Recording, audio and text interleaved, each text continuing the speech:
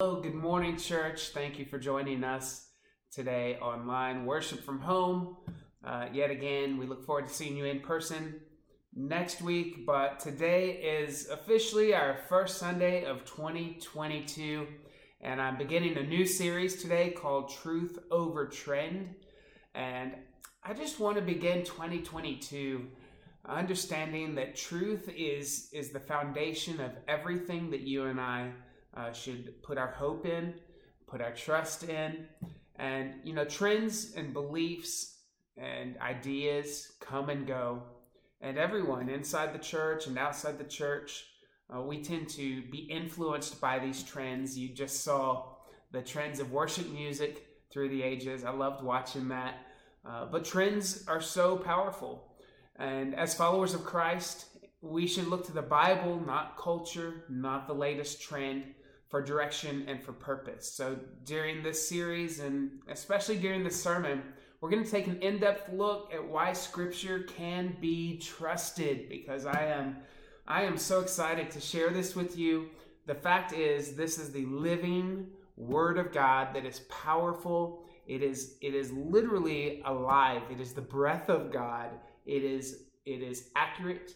It is true, and I have proof. So I'm going to share that with you today, the proof that this is the precious Word of God.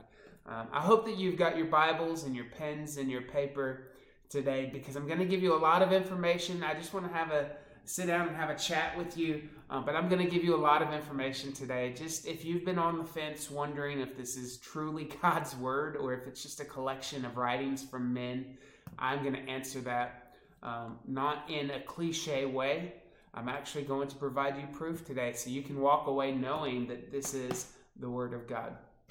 All right, before we get into our text, our scripture today, and all of our points and what I want to share with you, at the end of today's message, I'm going to hopefully persuade you to participate in a 30-day challenge that begins next Sunday, and it is called the 30-Day Shred.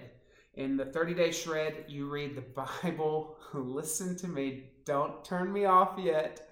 You read the Bible cover to cover from the beginning of Genesis to the end of Revelation in 30 days. Now, my family and some friends of ours, we did this last year in January. We listened to it on audio, and I'm going to show you at the end of the sermon how to do that. And a lot of it was just moving fast. Like you don't decipher it, you don't analyze it, you don't ponder every word. The goal is not for you to digest the entire Bible in 30 days. It's just to get the Bible, the Word of God, inside you in 30 days. And so it is a big commitment. It's not for the faint of heart. And if you get behind, you can just pick right back up the next day. We're not going to be punishing anyone during this challenge, so you can feel free to join and fall off the wagon and jump back on if you need to. But I'll give you more information about the 30-Day Shred at the end of my message today. The title of my message today is The Authority of Scripture. The authority of Scripture, because the Word of God has all authority in heaven and on earth.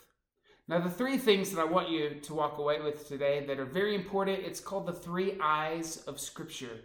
The 3 eyes of Scripture. And that is that we believe as people of God, followers of Jesus, we believe that Scripture is inspired, inerrant, and infallible.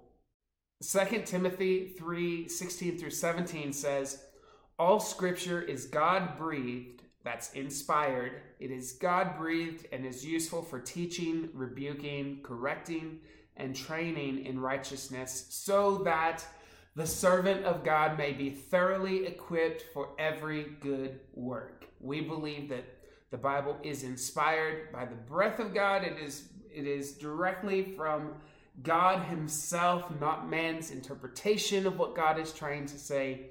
It is inspired. It is an inspired work of the Spirit. And then Isaiah 55:11, we know that the Word of God is infallible. It is incapable of failing. Isaiah 55:11 tells us, so shall my word that goes forth from my mouth, it shall not return to me void, but it shall accomplish what I please, and it shall prosper in the thing for which I sent it. When God sends his word out, it is impossible for it to return void. It is absolutely going to accomplish what he sent it for. And this is why I am constantly harping on us to get in the word, and when we have a need for peace or joy or whatever the situation is, find the scripture, find the promises from God, because it has been sent out to you, and it is guaranteed to not fail. It will not return void. Scripture is inspired. It is infallible. It is inerrant. There are no errors, and we're going to talk about that as well. There's a move. I don't know if it's a new move or it's an old move. I don't know, but there's a move to discredit the Word of God, saying that there have been multiple translations and there have been errors by the Roman Catholic Church. It's just on and on and on. And listen, the enemy would love nothing more for you and I to not be able to trust that this is the Word of God.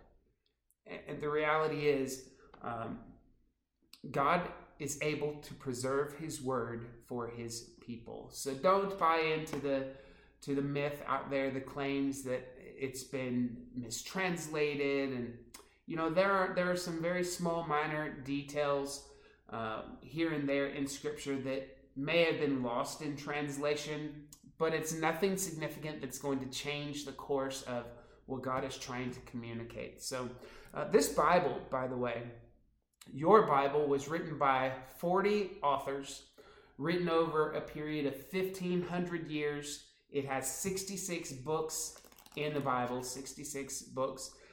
And humanly speaking, not divinely speaking, but humanly speaking, the Bible was written by a very diverse group of people with various backgrounds.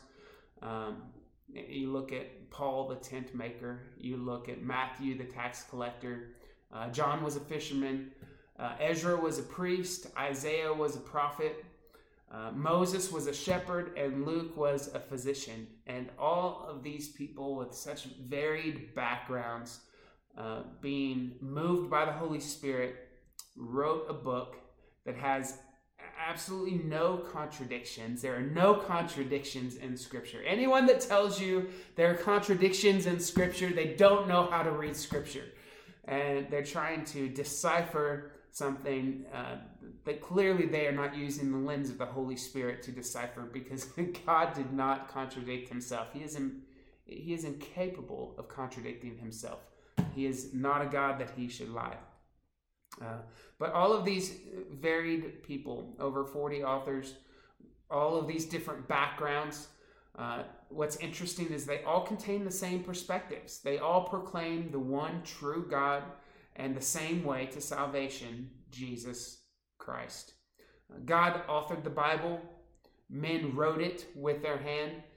But we need to understand that this is God's revelation to us. It is not our description of God. A lot of people who have not come to faith in Jesus Christ think that this is somehow just a description of a religion, and that's actually not true. This is a letter from God to us.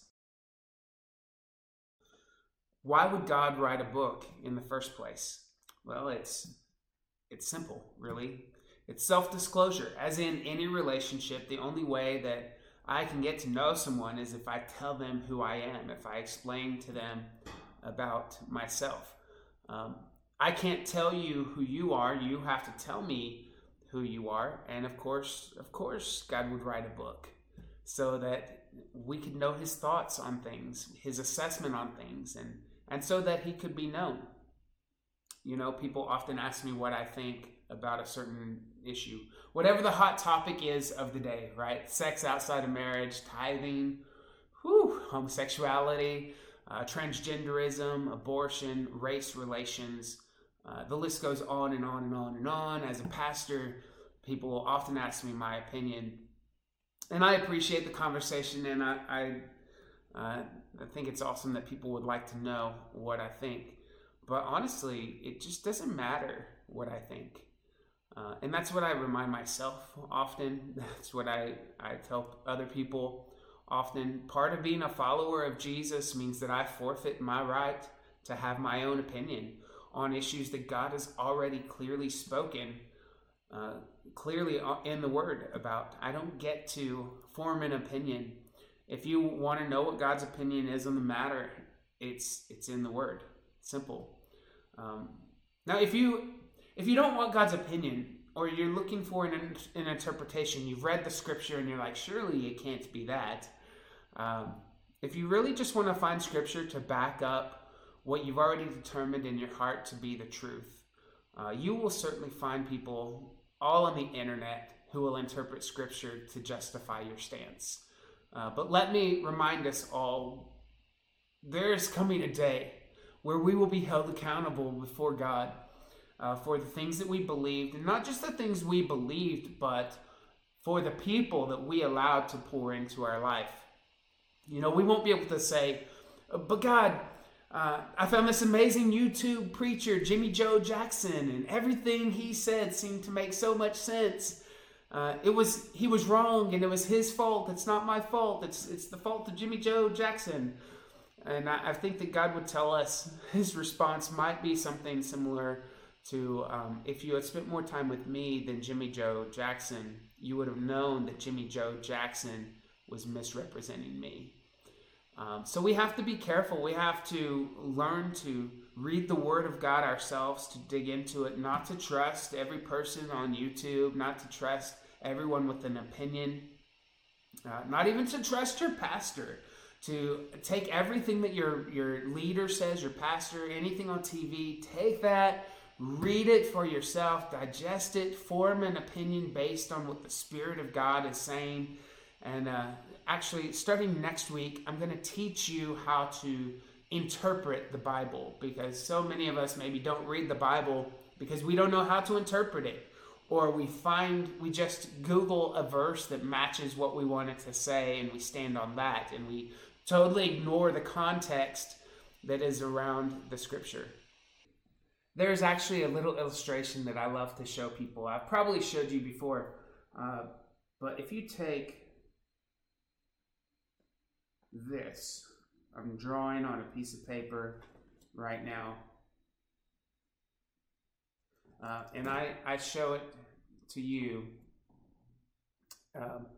and I ask you, what is this? You would say 6, unless I did this, right? Then you would say, oh, it's 9. Now, psychology would say that we could see the same thing. You looking at it like this, see a 9, but from my perspective, it looks like a 6. And so psychology would tell us that truth is in the eye of the beholder, right? But that's not what Scripture says about truth. Truth is not subjective. Truth is not based on our experiences, collective or individual.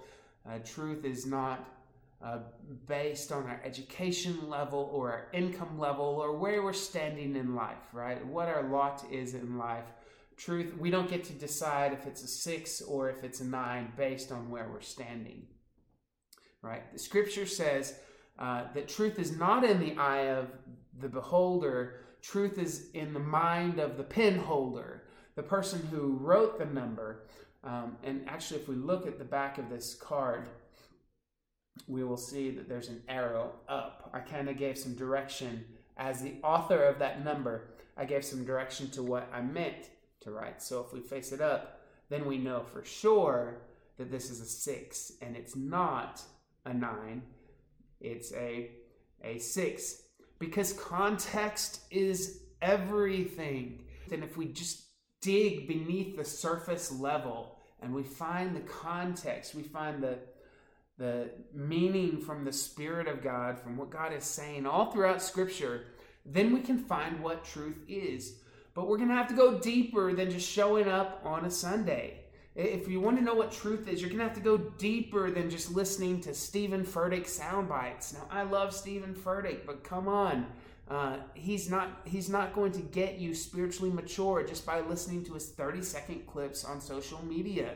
You have to pick up the Bible. You're not going to get spiritually mature by sharing memes on Facebook that, the footprints in the sand doesn't make you spiritually mature.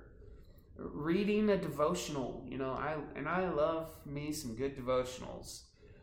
But even a devotional is just someone else's interpretation of Scripture. It's not sufficient study for a believer. It's nice encouragement. It's nice entertainment as a believer. But believers should be opening their Bible and studying in depth what God is trying to say to them.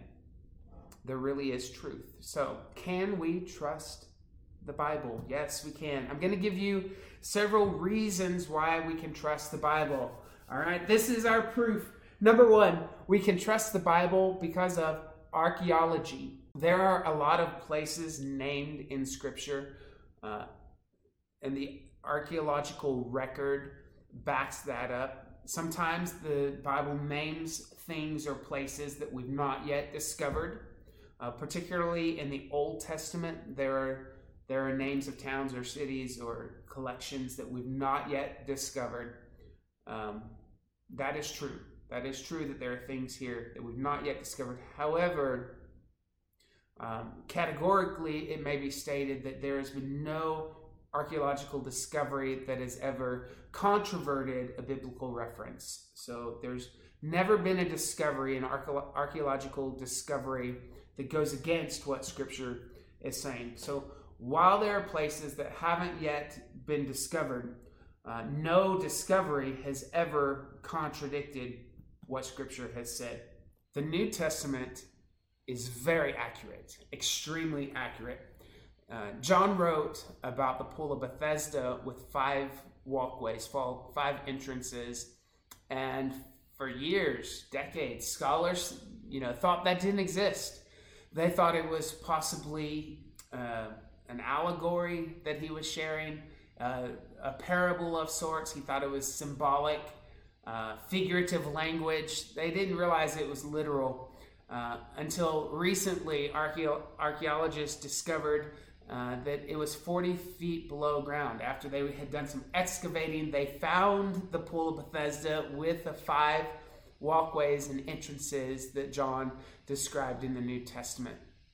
Acts, the book of Acts, Luke names 32 countries, 54 cities, and 9 islands, all without an error. All have been identified through archaeology. So the New Testament is incredibly accurate when it comes to archaeology. The second reason the Bible can be trusted, and it is absolute proof that this is the Word of God, is preservation and reliability. Preservation and reliability. The Dead Sea Scrolls were discovered in 1947, and that was a huge discovery. Up until that point, we had 5,000 manuscripts of the Scripture. Now, 5,000 manuscripts, that's basically like you writing me a happy birthday card 5,000 times, okay? And then we take 5,000 happy birthday tray cards that you've written and we compare them all. There may be slight differences in the cards, maybe a comma in this card, but not in the other 4,999 cards. Slight variation, but when we combine the 5,000 manuscripts or copies of Happy Birthday, we know the intent and we can get a pretty accurate reading on what the card means, right? And what it says. Now, we had that with Scripture. We had 5,000 copyists. Now, keep in mind, the copyists were very intense with their job. They actually believed that Israel had been in captivity with Babylon because they had mishandled the Word of God prior. So at this stage of the game, they were extremely intense. Every jot, every tittle, they were going to make sure that they copied it, word for word. So there were, some errors, very few errors. But again, we had 5,000 copies. So the preservation, the fact that we had preserved 5,000 handwritten copies of Scripture through the ages, was kind of a big deal, and we were able to compare them all. So that provides incredible validity to Scripture. But in 1947, we discovered the Dead Sea Scrolls, which were dated 1,000 years earlier. When the Dead Sea Scrolls were compared to these 5,000 manuscripts, there was only a 0.5% variance. So that's 0.5% variance. And all of the variances were, commas that were different, sentence structure that was different, nothing that impacted the meaning by any means. So it meant the same. So the copy that we had 1,000 years prior to the 5,000 copies that we had, when laid side by side, it was virtually the same thing. It had only 0.5% variance. This is actually huge, and means in scientific terms that the New Testament of our Bible is humanity's most reliable document. There is no other document on planet Earth that is more reliable than the New Testament, scientifically speaking. Not emotionally speaking, not philosophically speaking, scientifically speaking. And I'll break this down for you.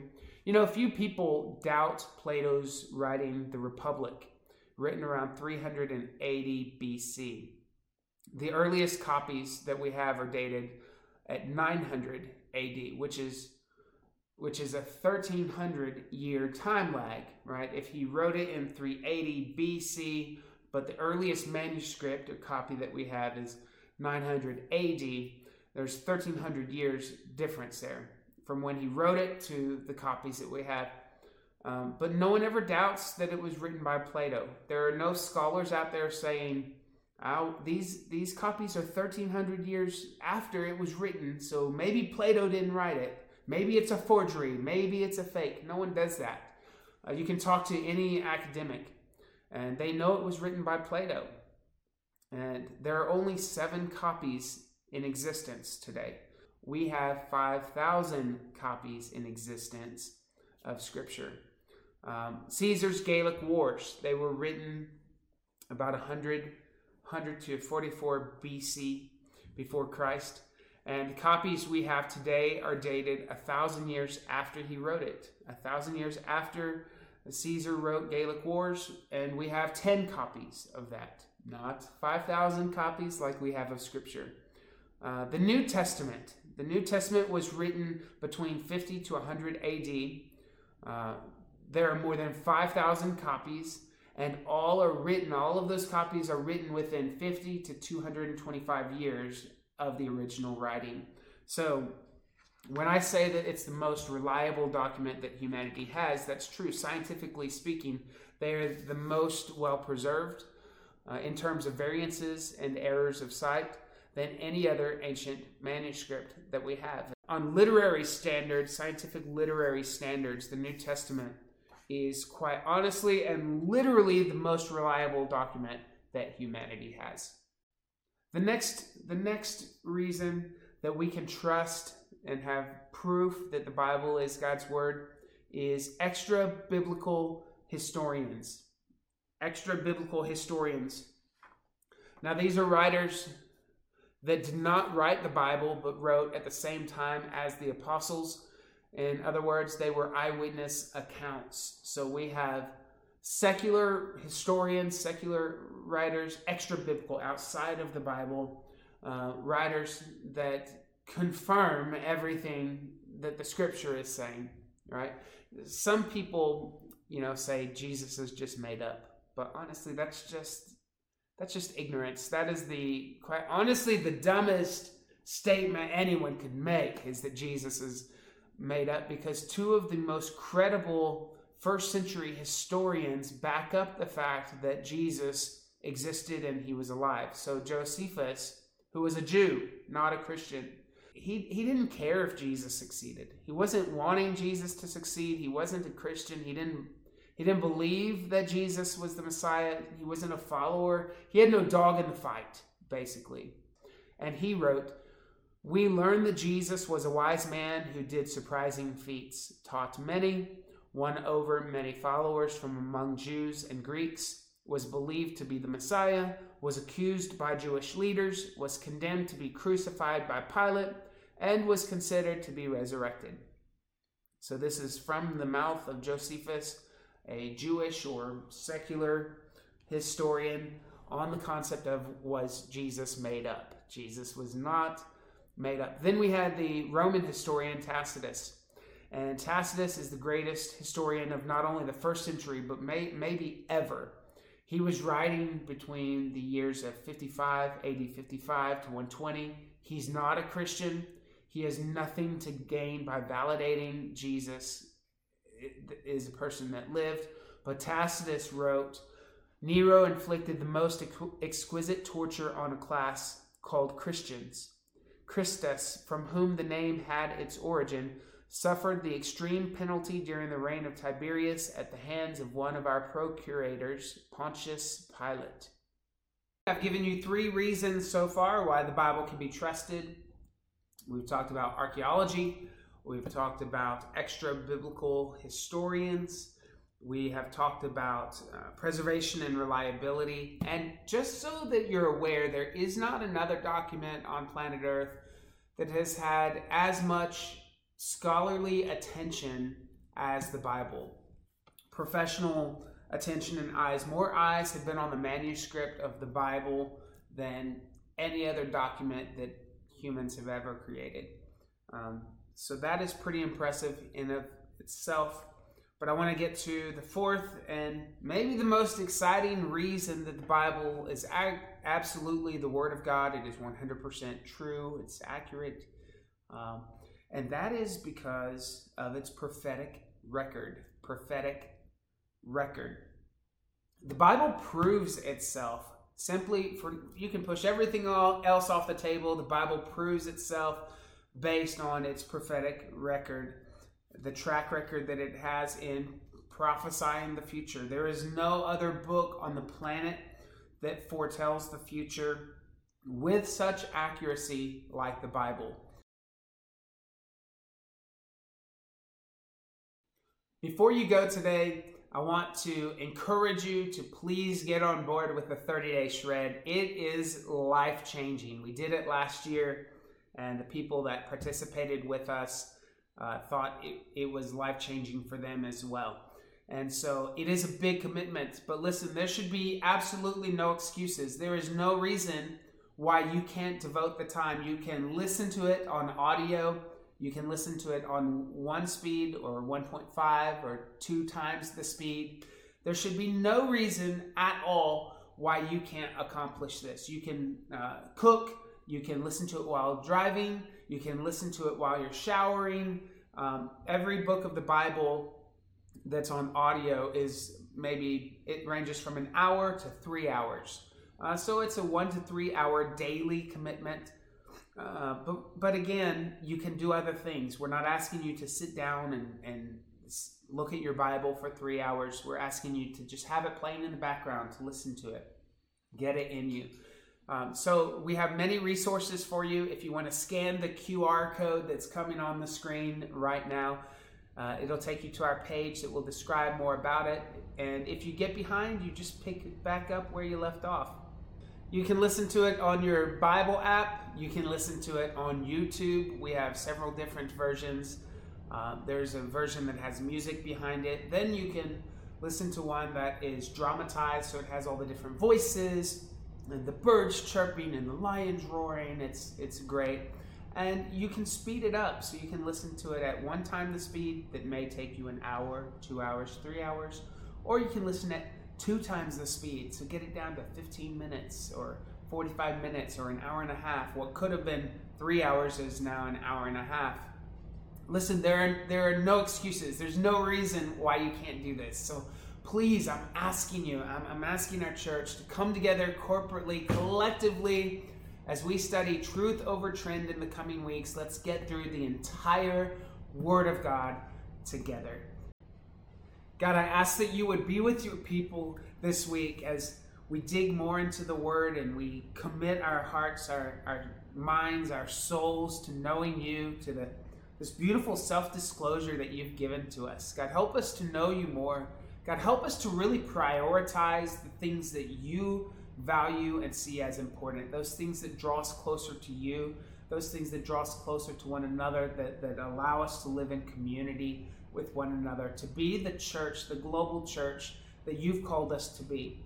And God, I know that Jesus said in John 17, chapter 17, verse 4, that he brings glory to the earth by fulfilling what you've called him to do. So God, I ask that you would allow us to bring glory to the earth as we do what you've called us to do. In Jesus' name I pray, amen. We love you so much, church. We thank you for being here with us today. We'll see you next week.